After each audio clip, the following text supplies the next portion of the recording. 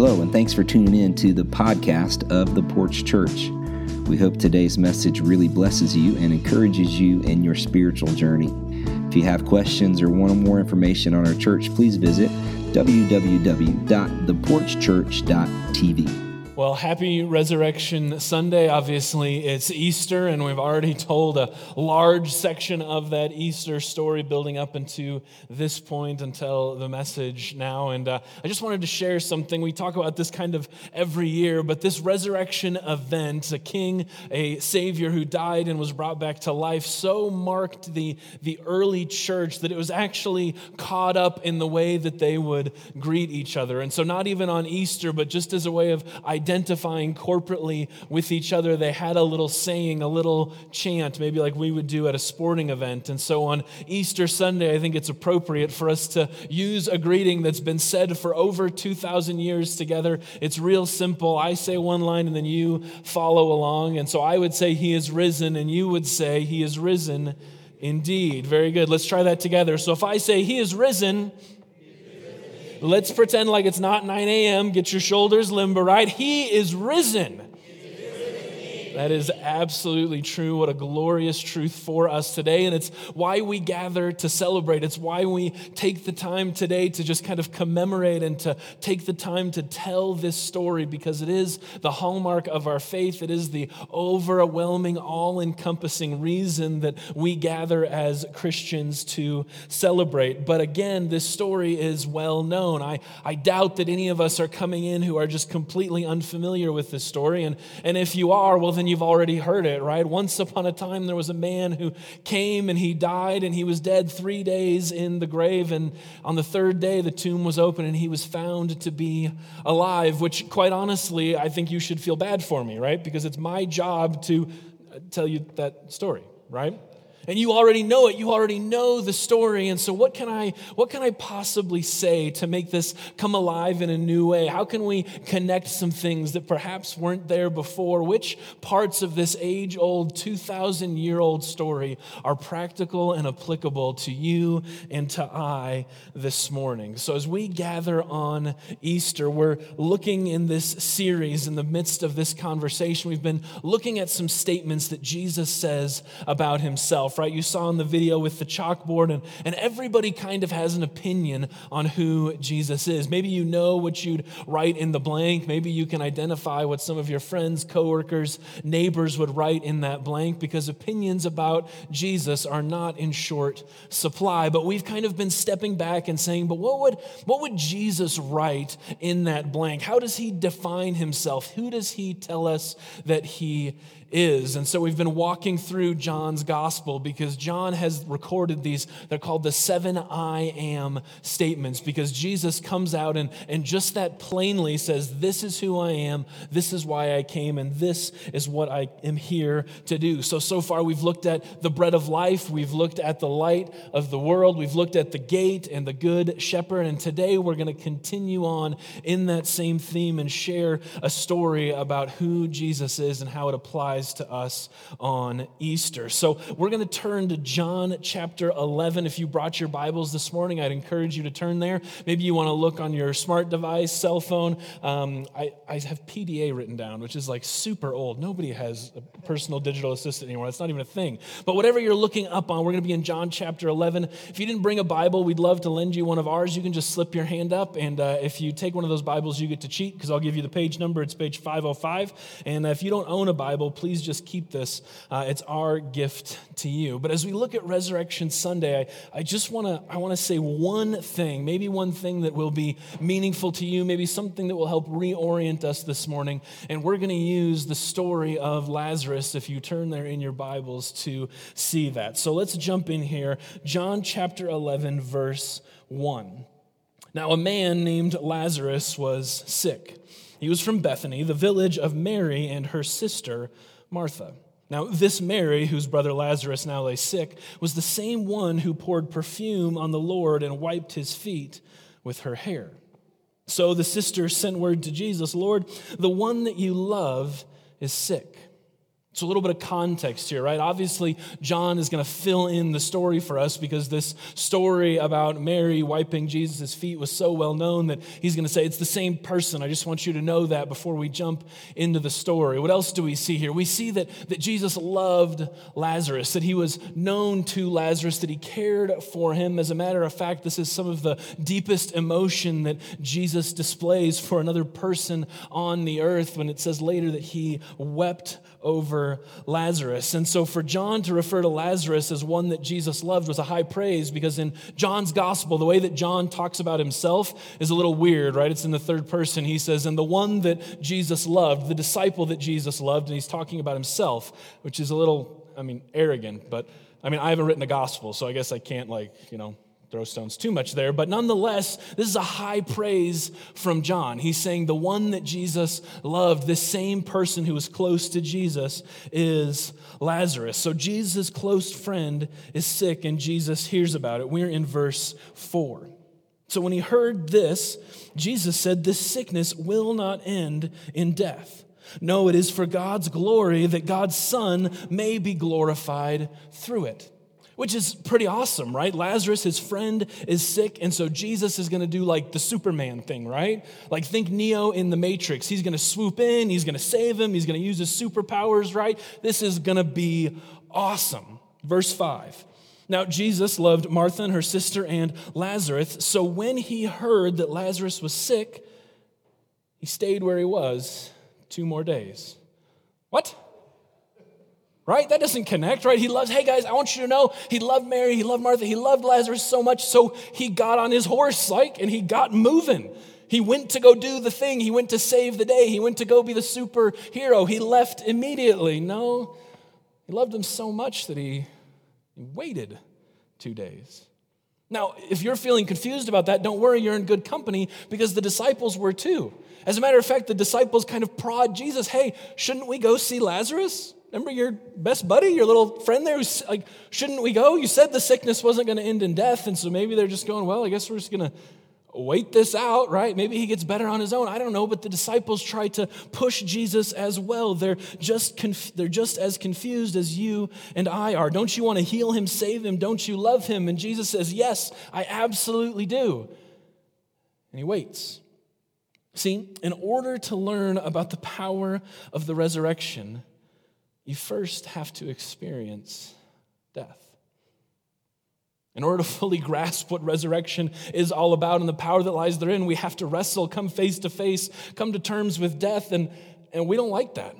I don't like that. I don't presume you like that. The disciples didn't like that. Lazarus, for sure, spoiler alert, doesn't like that.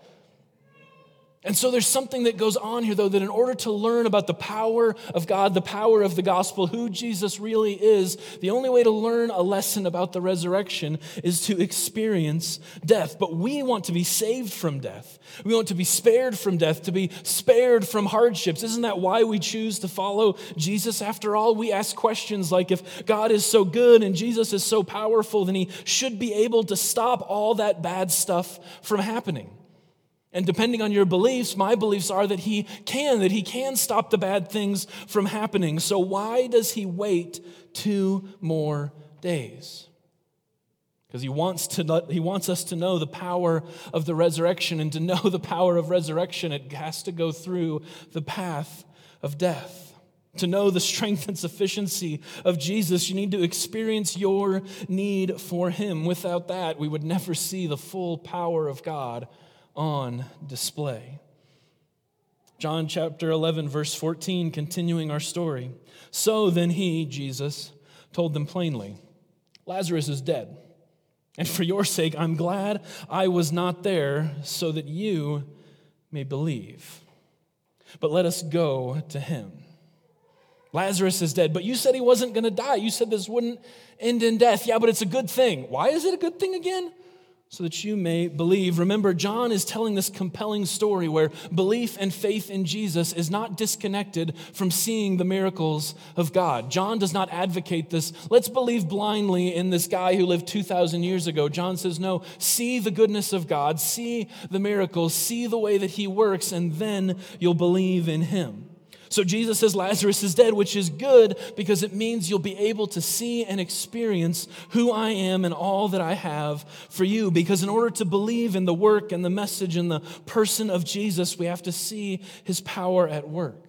Not because our faith is weak, not because we don't have the ability to believe in him otherwise, but because it's a gift and our faith is built on a reality, and it's on a reality of who Jesus claims to be. It's not some crutch for the weak-minded, as we have been so accused. See, I think this morning and today, as we gather together to celebrate Resurrection Sunday, a resurrected King, a Messiah who came and died, that it illustrates, that it paves the way, that it shows us the reality that we all need a resurrection in our life. In some way, at some stage, in some area, we all need the resurrection and the power and the fullness of God in our life. Unfortunately, for us and for Jesus and for Lazarus, the only way that we experience that is to go through the experience of death.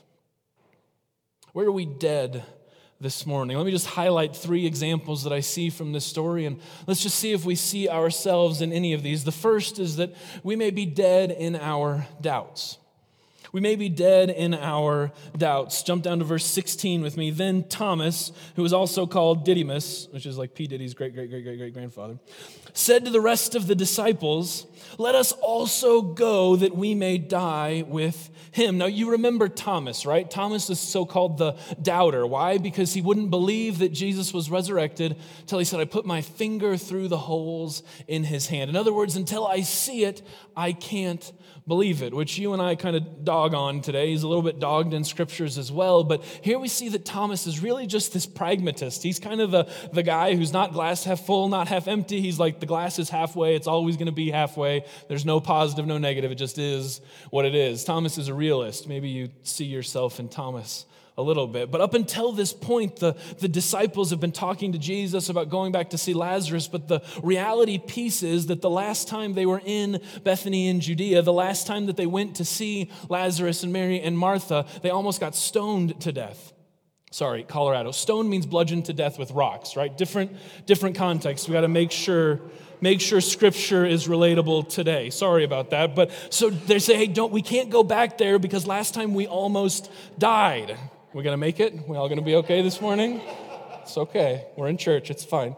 So they said, last time we almost got beat to death with rocks. Is that better for you? So we can't go back there, right? Jesus, it's not safe. We certainly can't go back there. To go back there is to risk death ourselves. And so Thomas is in the midst of this scenario where Jesus says, hey, Lazarus is dead, but we're going to go back anyway. Where's the doubt in that statement? Well, because 5 verses ago, Jesus said, hey, this sickness won't end in death, and now he's dead. That instills a little bit of doubt in a realist like Thomas. How do we trust in a statement that Jesus just contradicted so few lines ago? Maybe some of you find yourself in that same place this morning. Maybe you've tried this whole church thing before. Maybe you've been through the motions. You know the story. You believed in Jesus as a child, but then something terrible happened, a tragedy that you couldn't explain. Somebody died, someone hurt you, or maybe even worse. And your belief in a Jesus who could do all things was shaken because you didn't see that played out in your life. And so your faith today is hanging by a thread, if it's even there at all. You may just be honest and say, you know what, I'm here so that my kids can have a belief. I'm here so that they can experience Easter. But for me, my faith is dead in my doubts. My faith is dead in the reality of what it takes to follow Jesus and my experience therein. And perhaps today you would say, if my faith is alive at all, then it needs a resurrection. It needs a come back to life moment. And Jesus goes to see his friend Lazarus, right? When he shows up, he's been dead 4 days. To quote the King James Version, and I quote, he stinketh. It's the actual translation, right? He's dead as a doornail. He's been in a tomb 4 days. If he wasn't dead before, no food, no water, he's certainly dead now. Mary and Martha, Lazarus' sisters, and they're present. They come up to Jesus, and they both display the ways in which they're also dead in their faith and in their experiences with Jesus. John 11, verse 20. When Martha heard that Jesus was coming, she went out to meet him, but Mary stayed at home. Mary couldn't even face Jesus. What do you think she was feeling? What was she experiencing? What would you be feeling and experiencing if you were in this story?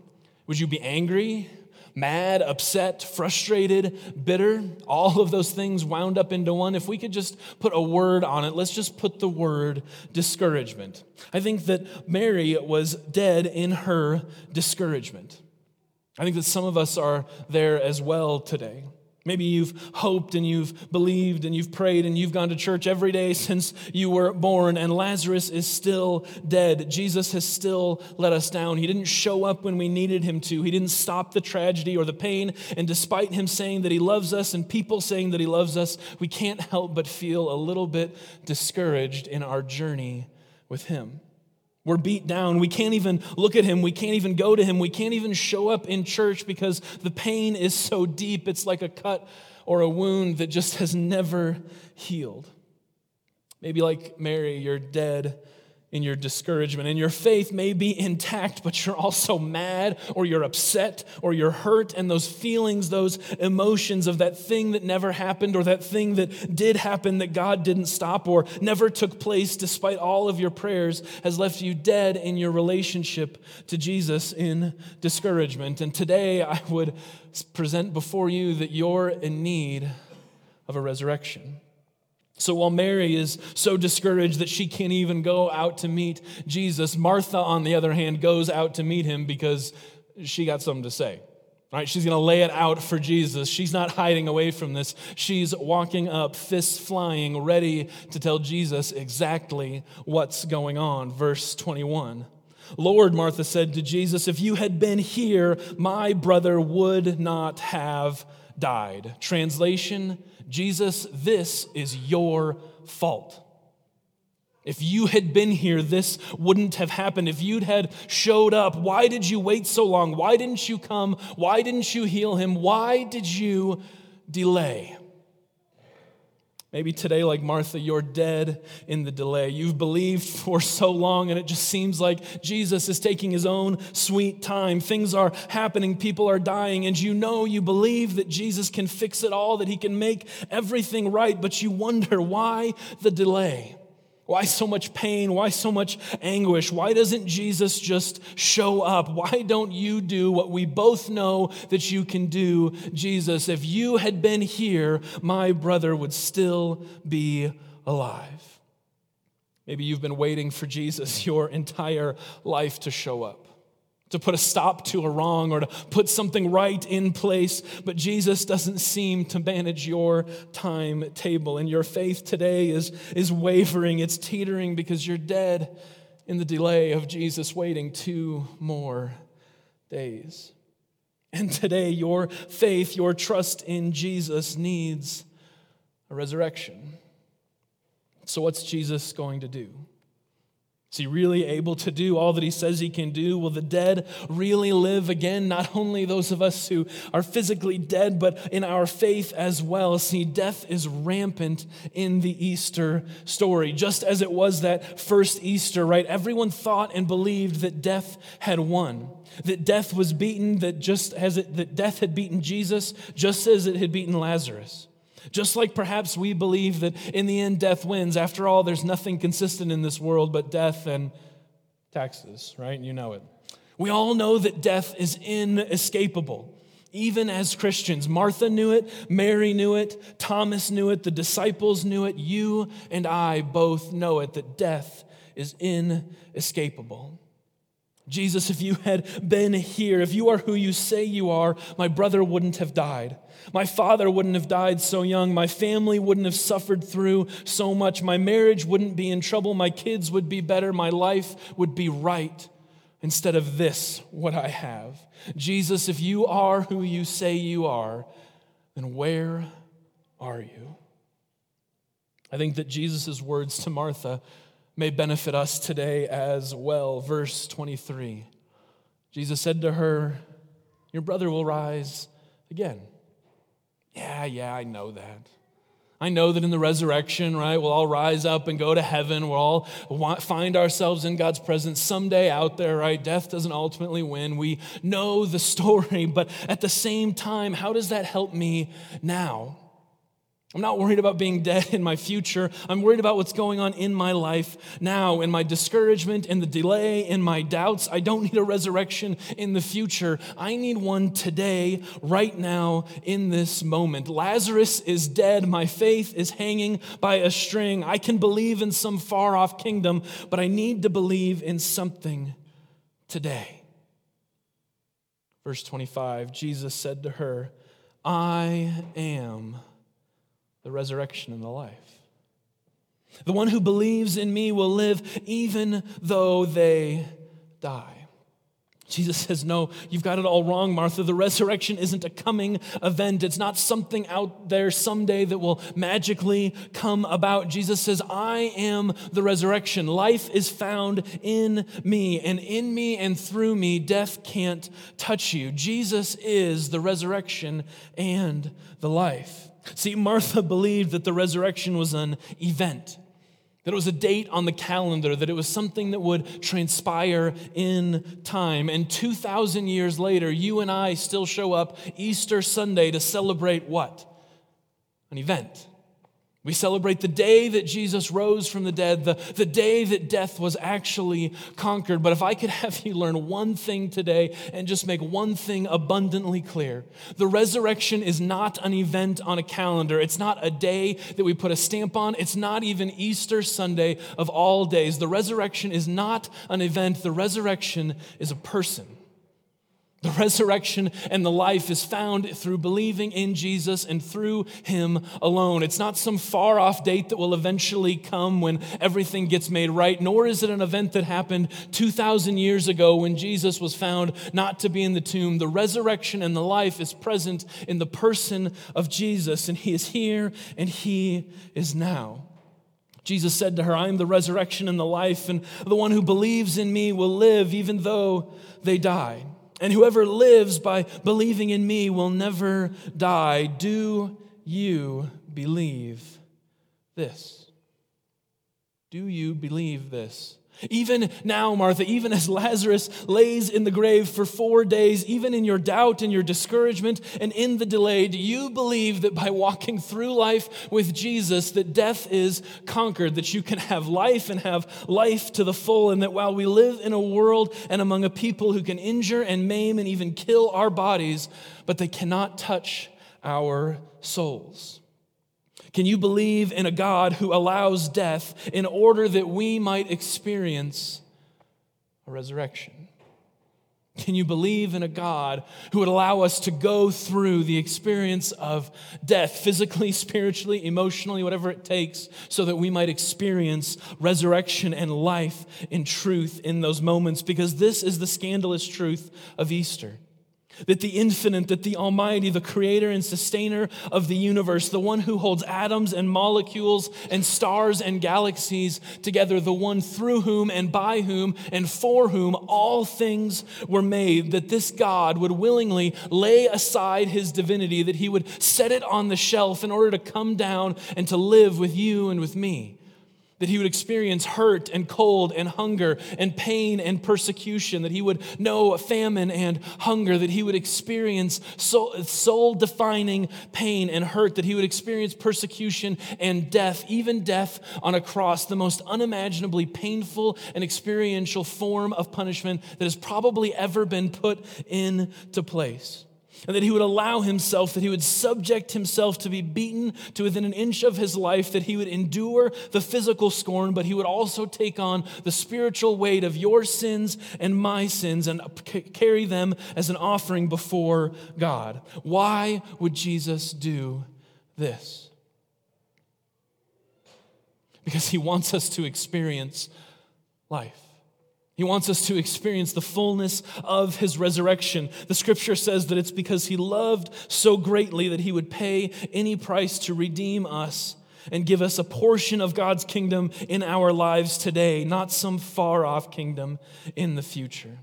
Can you believe in a God who allows us to experience the weight of death in order that we might experience the power of resurrection? Because this is what is demonstrated in the Easter story, in the Christmas story, in Jesus coming to earth at all, is that death is experienced, but resurrection is so much more than that.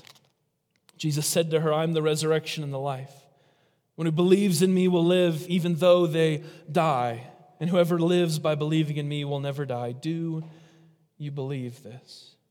Do you believe that the resurrection isn't an event, but that it's the very person of Jesus Christ, who doesn't tell us to endure sufferings, but who actually walks alongside us in the midst of those things? He experienced our sufferings and more so that he could walk alongside us in our own deaths. Because if we don't experience death, how will we experience the fullness of the resurrection? What if the things in your life that you would claim are killing your faith, those things that have got you doubting or discouraged or just hanging on by a thread in the delay, what if the things that you think are killing your faith are actually ripe soil for the resurrection to flourish? Because here's what I believe. I believe that at some point, at some level, we're all dead. We're experiencing death day by day. It may be in one of these categories that I've identified. It may be in some different way for you, but the scripture says in Ephesians 2:1 that all of us have sin, our own wrongdoing, and that we're dead in that sin. We're not bad people. We're not good people who do bad things. We are dead people. We're buried in the tomb. Our flesh is rotted. Our bodies are empty. And to quote the King James, we stinketh. But the gift of God, according to Romans 6:23, through Jesus Christ, is that those dead bones will live again, that we can experience the resurrection, and that the gift of God to dead people like us is life, and true life is the resurrection. So I've got a typical good news, bad news situation for us, right? The bad news is that we're all dead. We're dead men walking. Just because we're a human being, we struggle, we strive, we have sin, we have areas that we fall short. And if you're alive today physically, then you have death walking around you spiritually. And the inheritance, the pay, the wages that we earn for our sin is death, spiritually, physically, but that the gift of God is life. And the miracle of Easter is simply this, that if Jesus is resurrected, then that means that there's hope for us too, that we can be resurrected as well. Because we are a resurrected people in need of a resurrected Savior. And the good news of Easter, the gospel, is not that we'll never experience death. It's that though we're dead, we've been given life. Resurrection is a picture of the fullness of life. At the end of our story, if we fast forward, Lazarus comes out of the tomb, and Jesus has this great statement: take off the grave clothes and let him go. In other words, take off everything that was holding him to death. Take off everything that marked him for death, because all of that was there is no longer present. Instead, all that remains is life. And that's the story of what it is to follow Jesus, to receive his gift of life, is to set aside the ways in which we were dead in our sins and trespasses, the way in which the world perhaps leads us into living, and to instead accept the life and the grace that he gives us. So at the bottom of your handout, I just encourage you to turn there now, not the notes side, but kind of the announcement side. There's some pictures. And I just wonder if you'd take a moment to survey perhaps your life this morning, what's going on and what's happening. You might say, you know what, today I'm dead in my doubts. I'm not sure about this whole Jesus thing. I don't know about this church thing, this Bible thing. That's fine. I would just encourage you to circle the question mark. Maybe you'd say, you know what, I'm just dead in my discouragement. I've been following Jesus for a while, and I'm just mad, I'm just angry, I just don't see him coming through, and you'd circle that mad face. Maybe the clock is it for you. It's in the delay. I've followed Jesus for long enough, but he just hasn't come through in the way in which I thought that he would, and so I'm just dead in the delay. And I just want to give you a fair warning here. I'm going to invite you to circle one of those, and then I'm going to invite you to tear off that portion of your bulletin. I'm going to ask that you would give me some contact information. I'm not going to badger you. I just want to pray with you. I want to hear your story. I want to hear about those areas in which you think you need a resurrection. I want to walk alongside you and be able to share those stories. So if you'd circle one, give me your name or your contact information. I would love to follow up with you this week. Maybe none of those pictures fit you. Maybe you just want to write something in there and you'd say, you know what, none of those things applied to me, but when you talk about being dead in something, for me, it's this. And I know it's this, and you'd welcome a conversation to walk through and process what life looks like for you in that area. If you've looked at your bulletin, you recognize that there's one more picture down there. There's one more opportunity, right? And it's just a tomb. And you might be going, I don't know if it's one of those symbols or not, but today I know that I'm just dead. I know that I'm stuck in the tomb. I know that the way that I've been living doesn't honor God. I've willingly chosen this path, but today I think I need a resurrection. I think I want to stop being dead in the ways in which I've pursued this world, and instead I want to be alive in Jesus. If you'd circle that picture of a tomb, again, I'd be honored to have a conversation with you. Here's the bottom line. I think that if we're honest with ourselves, whether you want to talk to me about it or not, we're all dead in something at some point. I think that we all need the power of a resurrected Savior. We all need that example given to us. And I just wonder if today on Resurrection Sunday, when we celebrate an event, if an event could become a person for you, could become somebody that you can trust in and believe in for the power to live your life. We're going to sing one more song, and it's a powerful song. It's been on my heart and on my prayers for literally a month now as Pastor Greg and I dreamed up how we would have this service. And there's a bridge or a chorus. I'm not very musical, so I don't know what it is, but there's a line that says that the resurrected King is resurrecting me. That we serve and that we follow this Jesus who was died and buried and who came back to life, who conquered death. We celebrate that. We believe that as an event and an idea. But I wonder if we believe that that resurrection is present and vitally powerful within our life, in our day-to-day rhythms, in our comings and in our goings.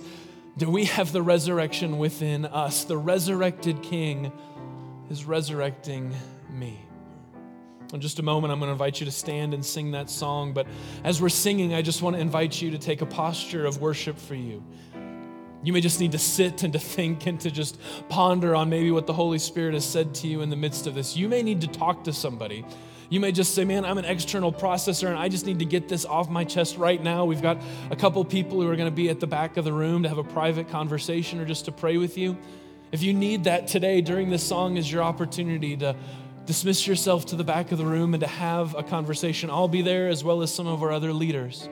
And if you need to have a real conversation today, don't leave waiting for a phone call. Don't leave waiting for an email. Instead, go, no, I need life and I need it now. I don't need it in the future. I don't need it over coffee later this week.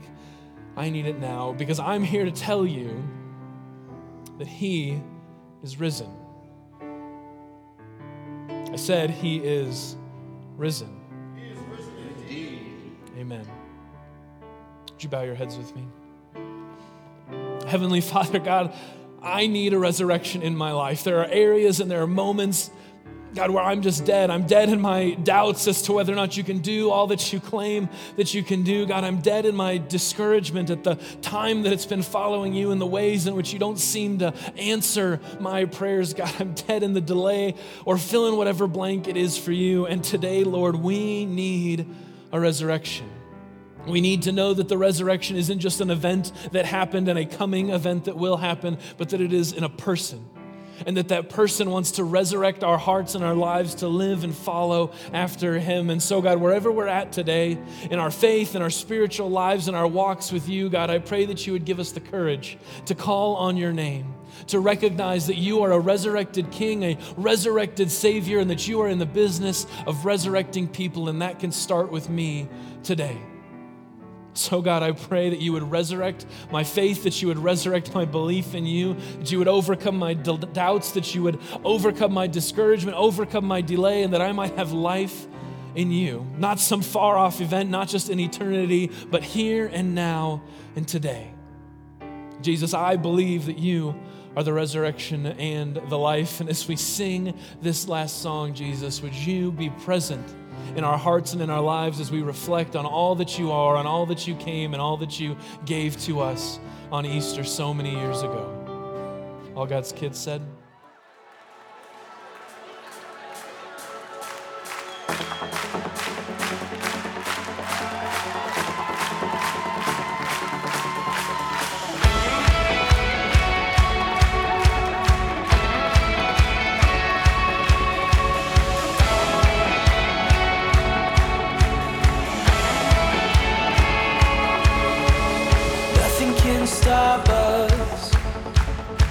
Nothing can hold us down.